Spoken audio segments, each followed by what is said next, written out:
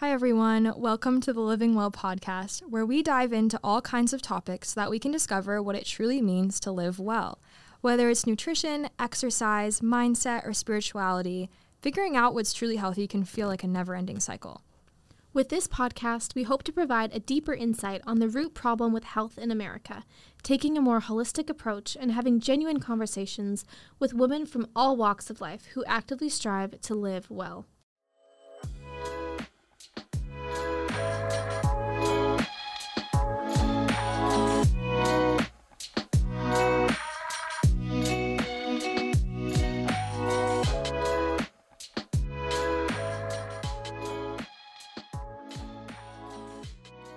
For our new listeners, my name is Michaela Lewicki. And my name is Francesca Dyke, and we're your hosts. We're so glad you can join us today. So today's episode is a continuation of our conversation with Ginny Noce, where we have been discussing hormone health and fertility. And we'll include links to her information in the show notes below. We are so lucky to have her here today, and we can't wait for you guys to listen to this episode. This episode is part 2, where we are diving into fertility awareness. And be sure to check out last week's episode, part 1, all about hormone health. So starting off with our first general question, what is fertility awareness, and does it even matter if you're not trying to get pregnant currently?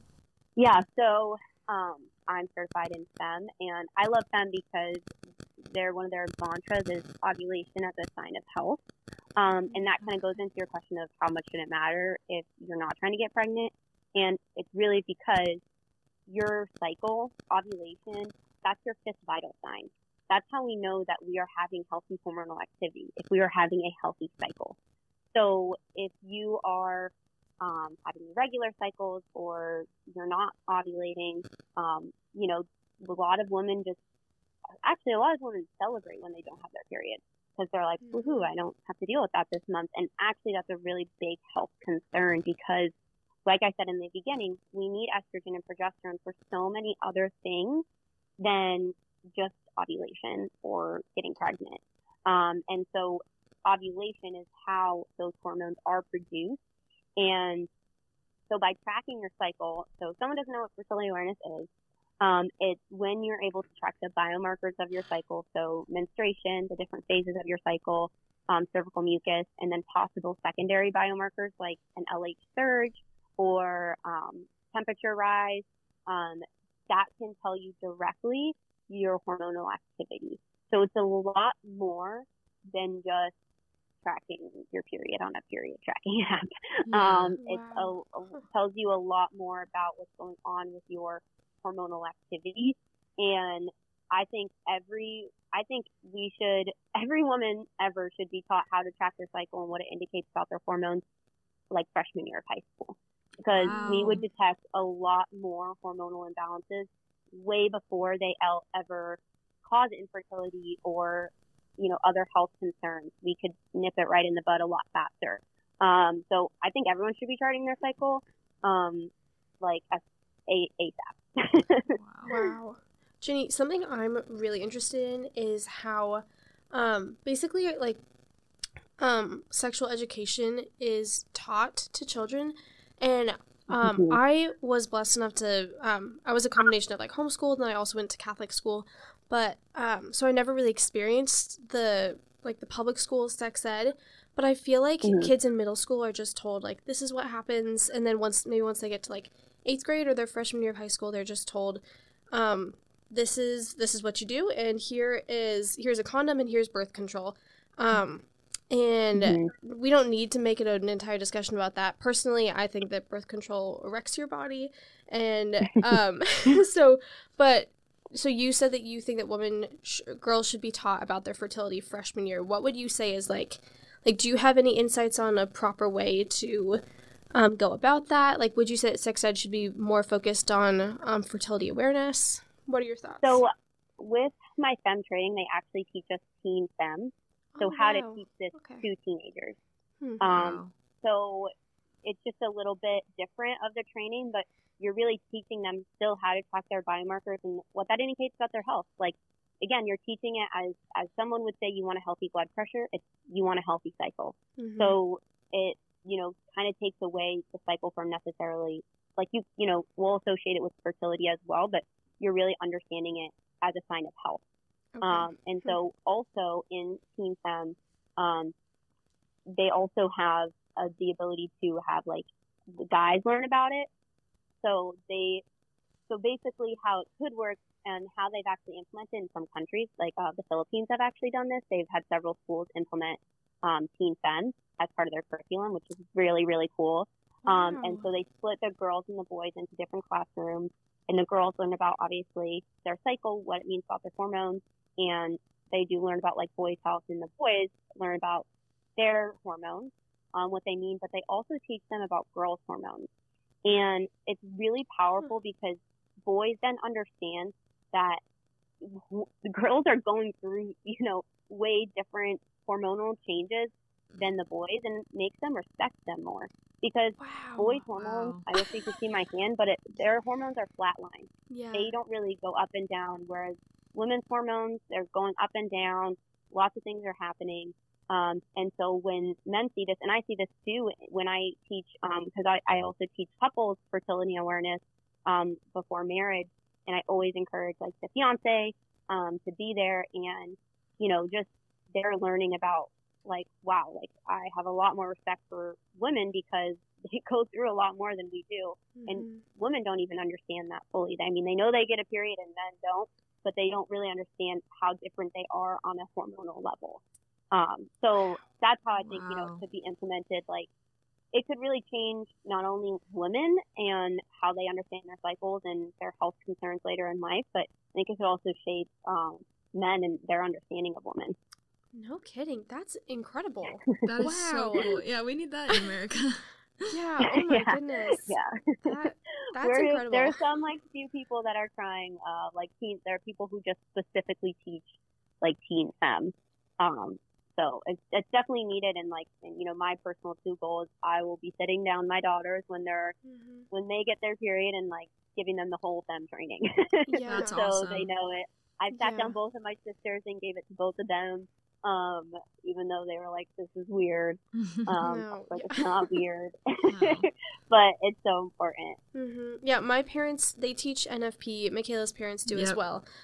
So we've been raised to like just have an appreciation for that. And I'm currently working for a pro-life organization, and the next step that we see is that women are like high school age kids need to be aware of this, and we need a renewed understanding of women's fertility and sex ed in general. So this is really empowering. I love the Philippines story too. That's incredible. Totally. I wish I knew about really, that. really cool.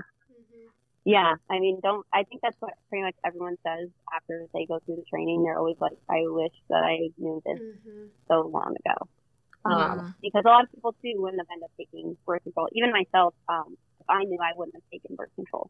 But I didn't know, Yeah. So when you know better, you do better. Totally. So kind of going off of that, would you say that infertility is more of an issue today than in the past decades? And if so, why is that the case? Yeah, so according to the CDC, yes, infertility is on the rise. Not just my personal opinion that it is. We are seeing it in the data actually be on the rise. About 1 in 4 couples will experience infertility. And the use of assisted reproductive technology like IVF or IUIs have been increasing 5 to 10% annually. So we do know that infertility is on the rise, and why? I think it's a really multifaceted answer. It's very complex. I don't think it's just because everyone's using birth control.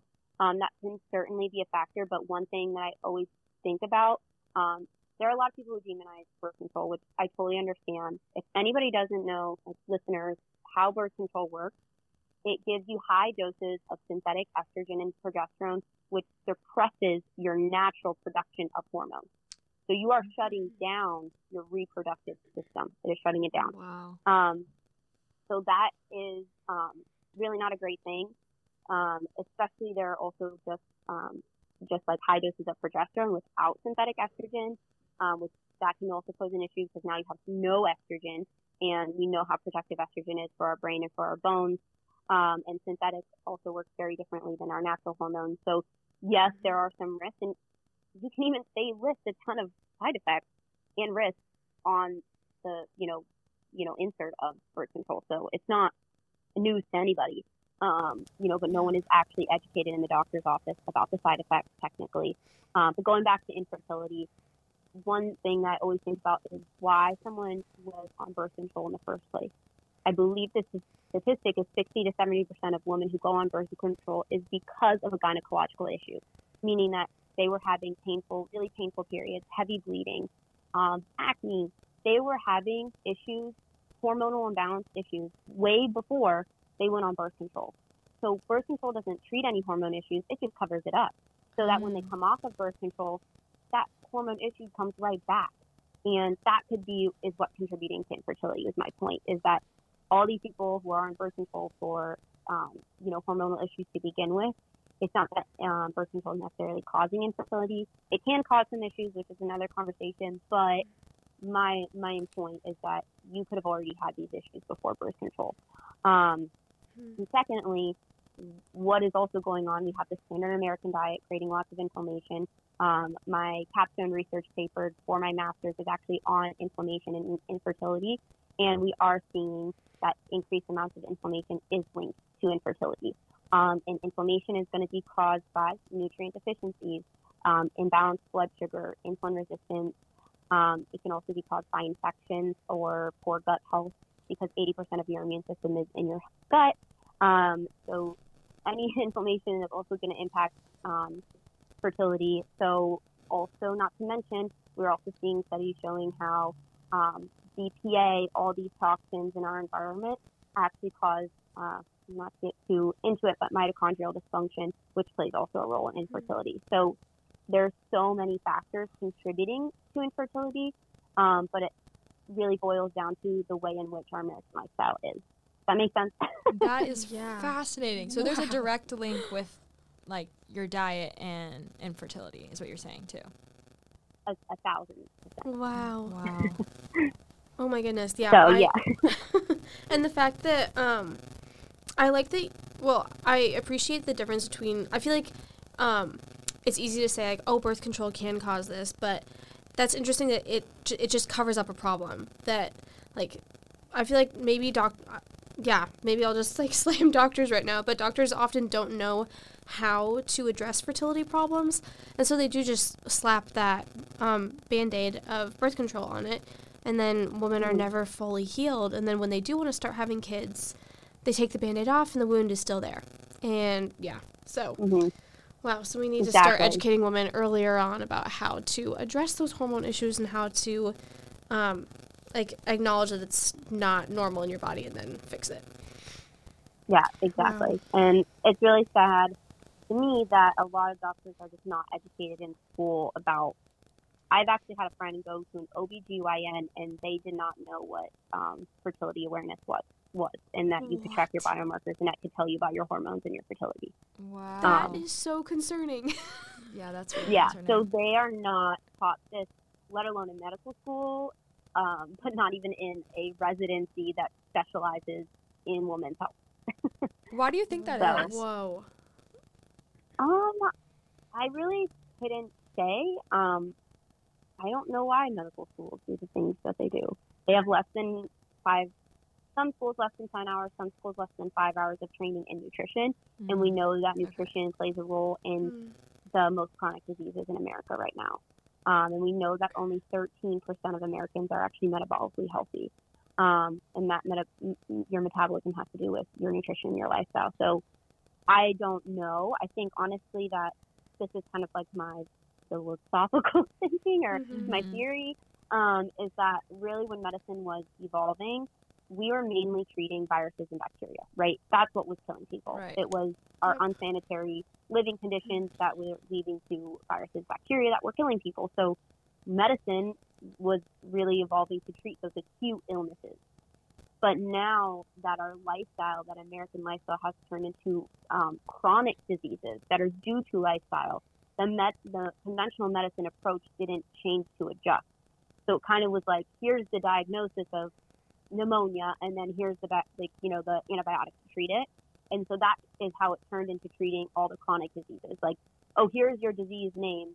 here's a medicine to fix it. Interesting. Because, Wow. those bacteria, it wasn't really about nutrition all that much. So I think it's more of that's why it ended up developing. I don't think it's because they hate people. Yeah, no, of But course.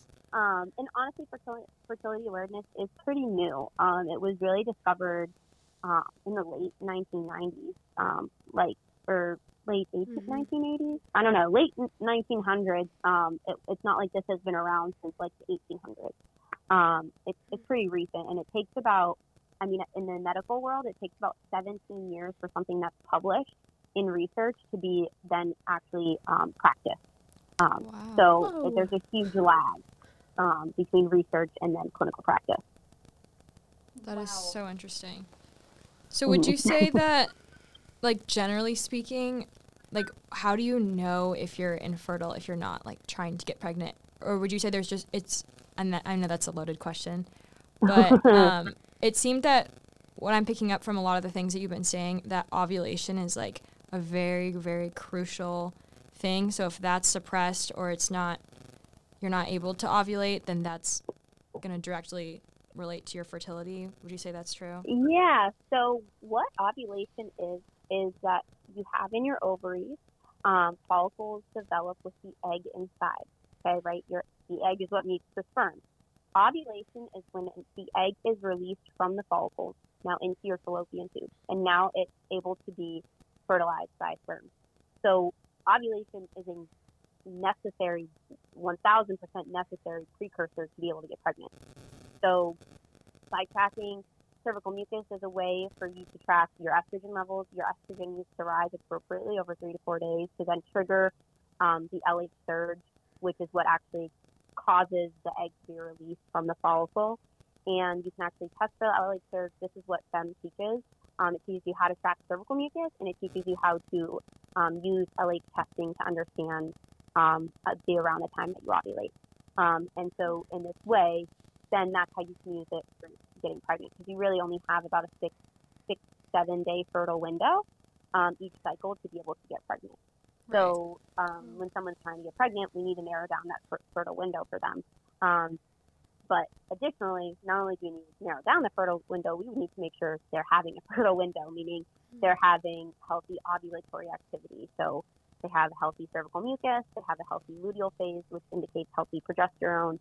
And those are, you cannot confirm ovulation 100% without an ultrasound. But through cycle charting, LH testing, we can kind of say, whether you're more likely to have ovulated versus not. Does that make sense? No, yeah, totally. Wow. So you should be tracking all of those things. Is that in direct correlation with what you were saying earlier when you were a freshman in high school? Mm-hmm. Okay. Yeah. Wow, so interesting. I think the LH testing, I like to see it in everyone who I'm working with, because I really want to know what their ovulatory activity is.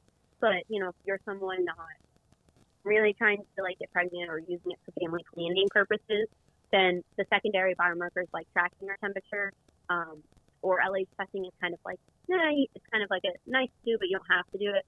Versus, I would say, noticing the phases of your cycle, tracking your cervical mucus. Those are what I would definitely suggest everyone do. Interesting. Yeah. Okay. So another question about infertility and how to manage it. So say a couple is diagnosed as being infertile. I feel like you're offered a variety of options, and one of those is usually IVF. But we've also been looking Michaela and I have been Michaela's taking embryology, and I took embryology a couple years ago. But in that class, we learned about naprotechnology. Do you know anything about that? And would you be able to expand a little bit on the difference between napro versus IVF and maybe the benefits? Yeah, so yes, I have worked with physicians closely who practice NAPRO or are certified in NAPRO, and naprotechnology is you have to be tracking your cycle. They use Creighton as their fertility awareness method. And so they can look at your biomarkers, it tells them about your fertility. They use a lot of lab testing, and then they try to basically simulate a cycle. for you. Okay. So they are trying to, so they will give someone maybe estradiol if they need to increase estrogen for ovulation to occur. They will induce ovulation by using a medication called Clomid that will actually cause ovulation to occur. So if someone's not having it, like they are not ovulating, they can induce ovulation. And then they also use things like progesterone to help maintain the pregnancy and stuff like that. So it's kind of like stimulating a cycle. And this is for IVF? No, that's Napro. Oh, NAPRO. okay. Napro. Okay. IVF is when they are actually taking out the egg, they are getting the sperm, they are putting together a baby in a lab. And then, so they make that embryo in the lab, and then they put those embryos back in the woman through a surgical procedure, and then that's what gets her pregnant. So, Okay. did that make sense? Mm-hmm. Okay. Yeah, So, the petri dish. The goal of Yes. NAPRO is that, you are still able to have your own, in a sense, it's not natural, but it's a cycle, right? So you can get pregnant by having intercourse because you've now induced ovulation to occur. Whereas IVF, you are making a pregnancy by like taking out the egg and taking the sperm, putting it together in the lab and putting it back in the woman. So those are the differences. And so my personal approach is NAPRO is still a Band-Aid because it really touts itself as being a root cause approach of like it's helping you get your cycle back, but it's not, because it's not actually diving into the actual root causes of what's causing you not to ovulate. It's going to get you to ovulate, and a lot of people love NAPRO. It will get them to ovulate. It usually will get them pregnant, but it still leaves them not understanding why they couldn't get pregnant. Does that make sense? Yeah. That's so so interesting. I didn't know that. I thought it went in and actually addressed the root cause and fixed it. But you're saying That's like, what, sorry, go ahead. Yeah, that's what they like tout it as, because they're saying they okay. say they are regulating fertility by regulating the cycle, but it's to me it's their how they go about regulating the cycle. They're using medications. They're using still Band-Aid approaches. So, for example, I've had now 3 different people. They've had infections in their gut that was leading to tons of inflammation that was leading to hormone imbalances. We took care of their infections, and now their cycles are back, and now they're healthy. Oh, So wow. That is really again, interesting. yeah. So it's to me that's still not getting to the actual root cause. And I've had people come to me who are like, well, it took me still like a year or 2 to get pregnant with NAPRO because they're just using these different medications to keep inducing ovulation, and now they want to get pregnant again, but their cycles are still irregular because they never addressed the actual root cause of what was actually causing their hormone imbalance. Wow. So you're saying that with NAPRO, it's just medicated. There's no like there's no like natural way to, I don't know, like increase ovulation or estrogen or whichever hormones you're deficient in? So there is a way to naturally do it, but they're not doing it is my point. They're using medications. They may use some supplements to help. They may use supplements. They're usually someone who's going to suggest like a general, like sometimes they do like coenzyme Q10, vitamin E, a prenatal to like, those have been studied to help to increase pregnancy outcomes. But they're still using Clomid to induce ovulation. And like I said, using progesterone because they have a lot of women that are coming to them, they're getting ovulation to happen. But if you don't have healthy estrogen levels, you don't have actually a true healthy ovulation, which is leading to still low progesterone. So then now a woman is supplementing with progesterone through her entire pregnancy because she actually can't make enough progesterone herself because she never actually fixed her underlying ovulatory dysfunction. That is so interesting. That's where a lot of women are coming to me at. They're like, I actually want to get to the actual root cause of why I was not having healthy hormone activity. Yeah, totally. So would you say, and this might be a question that you're not able to answer or narrow down to, but would you say that, like, what would you say is the most, or the hormone that is, like, the most deficient, like, the most common deficiency that leads to infertility for women? Progesterone. Okay. And because a lot of women are not having healthy ovulations. They may, so a little distinguisher here, and this is getting like a little in depth, but I think you guys can handle it. You need an appropriate estrogen rise for healthy LH levels that lead to a healthy egg to be released, but then also the empty follicle forms what is called the corpus luteum. And the corpus luteum is actually its own organ. So every cycle, your body's actually forming its own organ. A little fact for you. Wow. And this corpus luteum is what is responsible for producing progesterone. This corpus luteum is responsible for producing enough progesterone for the first 11 to 12 weeks of pregnancy before the placenta forms and takes over hormonal production for the whole rest of the pregnancy. So what can happen is that if you have suboptimal estrogen, or estrogen is just not rising appropriately, this leads to a poor LH surge, but LH is still secreted, and it causes ovulation to occur, which is the egg coming out of the follicle, and it attempts to luteinize the follicle to form the corpus luteum, but it's an unhealthy corpus luteum. So this corpus luteum produces suboptimal progesterone levels, but you did ovulate. So this is the distinction of like, you can ovulate, but it can still be an unhealthy ovulation. And that's what I talk a lot with people. And that's also what learning fertility awareness, people can understand a lot better of you can ovulate, but that doesn't necessarily mean that you actually had a healthy ovulation. So having suboptimal progesterone levels, progesterone's role is to maintain the uterine lining for pregnancy. So having low progesterone levels, you're not going to be able to maintain that uterine lining. And therefore you can't maintain a pregnancy. So progesterone is pretty much, I think, the number one deficiency. And yeah, I hope that makes sense. No, totally. Yeah. That just makes me have another question. So what, shoot, I just lost my question. Well, I had one that I can ask about. Go ahead. So something that I tried to get into over the summer, and I think I'm finally getting into the swing of it, is cycle syncing. And I don't know if that's something that you teach, but like you said that you need to support your progesterone levels. So would you say that like that's where cycle syncing could come in, where like once you've ovulated, you need to switch your diet, or is it more of something that you should just be eating healthy overall, or can you switch it up to support your body during its hormonal changes? Yeah, so I feel like there's a lot of women in the like nutrition and fertility and the hormone world, and they love cycle syncing. They're like huge fans. And I can't get on board because I just think it's way too complicated. Okay. First of all, I can barely get people eating a healthy diet to begin with. And now you have to tell them that they have to change the diet every single phase of their cycle.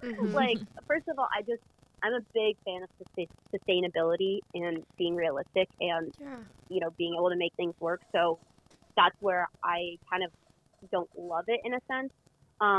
Also, if we remember what I just said, what causes healthy progesterone? Healthy estrogen. So what you're doing in your pre-ovulatory phase is going to affect your progesterone, not necessarily what you're doing when your luteal phase, when progesterone is secreted. Does that make sense? Yeah. So now cortisol is your stress hormone, and this can definitely drive down progesterone, whether or not you had a healthy ovulation, because cortisol and progesterone are made from the same parent hormone, pregnenolone. So if you have high amounts of stress in that luteal phase, even if you had a healthy ovulation, it could still cause low progesterone. So that's my one caveat.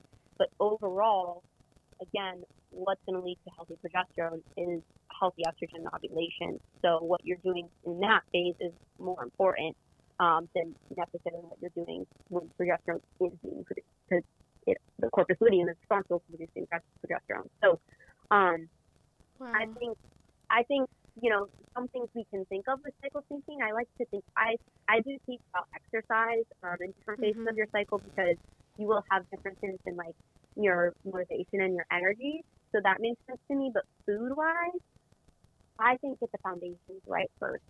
Okay. And then if you get the foundations right, then maybe you can go through the cycle syncing part.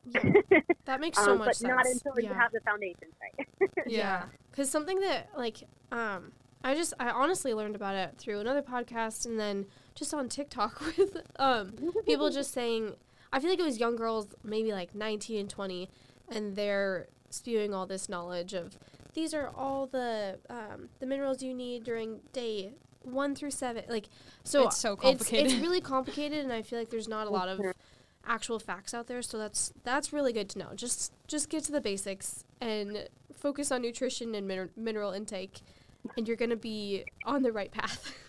Yeah. Yeah, exactly. I mean, I don't do cycle syncing with my clients nutrition wise, and I mean, I think I have pretty good results. So I don't think it's, and the thing, like I said, it's not saying it doesn't work or that it's not, like, you know, like other two things can be true at the same time. I always say that in the nutrition world. There's not ever a one size fits all. So like, if your body likes cycle syncing and you're okay doing it, cool. Like, that's awesome.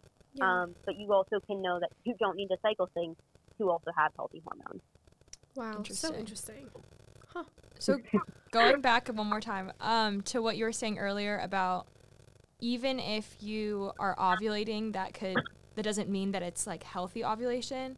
I was wondering if you could like break down how you know that you're maybe your progesterone, you're deficient in that, and what do you do that's not medication to bring that back up? Yeah, so how do you know if you're not having a healthy cycle? So first we have menstruation, and you actually should be, in STEM training, we have actually parameters of what's considered heavy, light, and moderate bleeding. So a healthy cycle is 3 to 7 days of heavy to moderate bleeding. And this is really actually essential for knowing how well your endometrial lining builds up and your estrogen levels, because estrogen is responsible for building up your endometrial lining. Your endometrial lining is what sheds in menstruation. Therefore, the health and quality and quantity of your menstruation is telling you the health of your endometrial lining buildup, thus your estrogen levels. Hope you followed that. So I always love to use myself as an example, because I used to brag all the time about how light my menstruation was. I was like, I only ever have to use like one tampon on my heavy days. And lo and behold, that's actually very unhealthy. Wow. I actually had really low estrogen levels. So I always just use that example because we are not taught, about menstruation being a sign of health either. So that's kind of one thing you can start looking at. Also, really heavy bleeding. If you're having many days of heavy bleeding, that would also be a sign of hormonal issues. Then following menstruation, we usually have a few days of dryness cervical mucus wise, so you're not having a lot of cervical mucus. Then we start seeing cervical mucus start to build up, and fertile estrogenic type fertile mucus is often referred to as the egg white type mucus. It's stretchy, clear, usually like a lubricative sensation when you wipe. Nothing CMI for me. This is what I do for a living. So some people get uncomfortable talking about cervical mucus. No, we're here for it. We're here for it, yeah. But you should be seeing a lot of cervical mucus. That's a sign of healthy estrogen rise. And then as estrogen rises, that then triggers LH to be secreted from the pituitary gland. And then LH is what causes ovulation to occur. And following ovulation, the corpus luteum is formed, progesterone production takes over, and then we should see dryness. So you shouldn't see cervical mucus that much anymore. It should not be like that stretchy, clear, lubricative type mucus. It should now be more like a dry sensation when you wipe, and you're seeing very minimal amounts like on your underwear. And so this change from seeing fertile mucus, you usually see an abrupt change from fertile type mucus to dry. And that is known as the start of your luteal phase now. So that's how you characterize the luteal phase, is after your estrogenic mucus is done. And so at least that's how STEM categorizes it. Some methods do it a little bit different, but everyone's about the same. And so a healthy luteal phase length then, so luteal phase again, is from when you stop seeing that fertile mucus, it's dry now, from the first day of dryness now to your next menstruation. So until like the first day of your next menstruation, that's your luteal phase. And it should be 9 to 18 days long. If it is less than 9 days long, this could be a sign of low progesterone. However, other signs of low progesterone are also PMS symptoms, especially breast tenderness and moodiness, like 7 days before your period. Other things like bloating, acne, these can also be signs of low progesterone and just imbalanced hormones in general.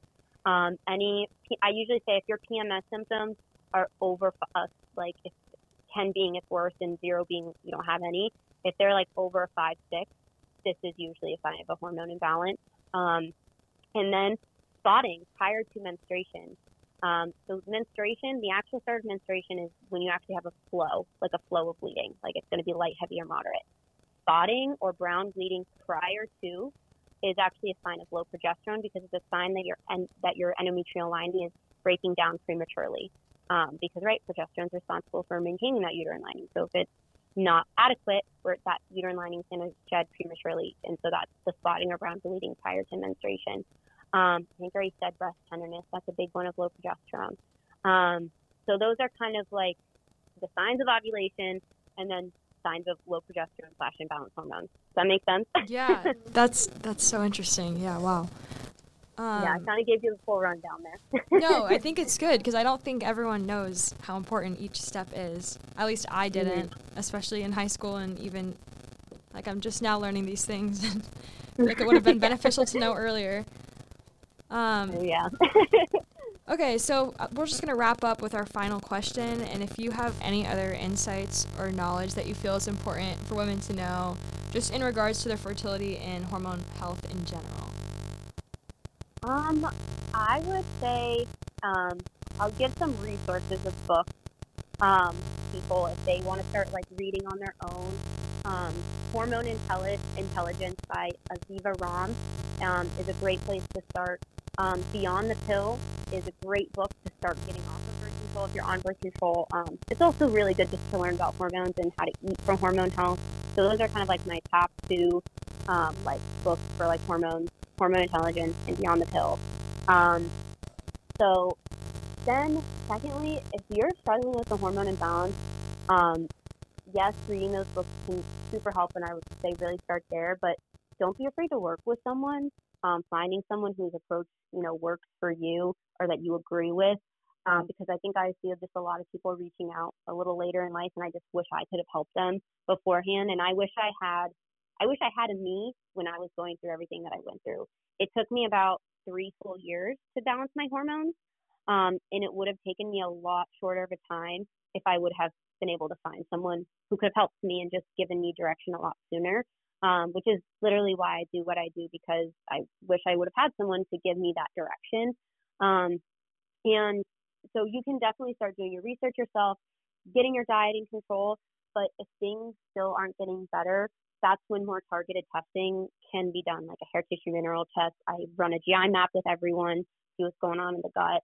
I do lab testing as well to see markers of inflammation and all that good stuff. So I would say don't be afraid to work with someone. And one last thing I would say is that if you feel belittled by your doctor, or you feel like your doctor is not giving you the attention that you deserve or need, fire your doctor. A lot of people forget that your doctor actually works for you, right? You're the one who's choosing your doctor. You're the one who is paying them. So if your doctor is not serving you, if it's your OB/GYN, you don't feel like they're taking your concerns seriously, or they don't have an approach you like, go find a new one. Which I don't know, sometimes it takes like a lot of motivation, but you're your best advocate. So doing your research, getting more information, that's going to be your best friend in getting to the root of your symptoms and your hormone balance. So hopefully that's helpful.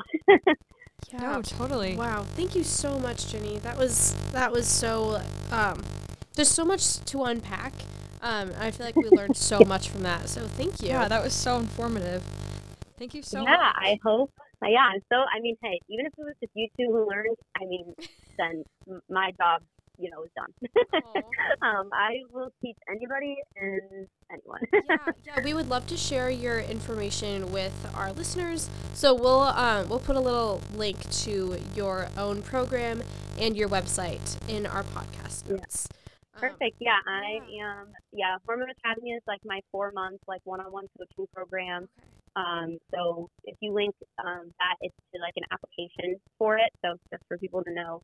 And then if you just want to get hormone tips, then my Instagram is definitely your place to be, which is just the Woman's Health RN. I know, we love but thank you guys so much for having me. Oh, you're welcome. Thank you for coming on, Ginny. Yeah, we hope that you learned a lot from that. We so appreciated having Ginny come on. I feel like I've always just kind of followed random Instagram accounts, but I feel like that was such a holistic, real, bare bones approach to fertility awareness and hormone health. So we hope that you're able to learn a lot from that. I know we both did. So yeah, and we'll link all of those links in the podcast notes. Thank you so much for listening, and we'll catch you next time.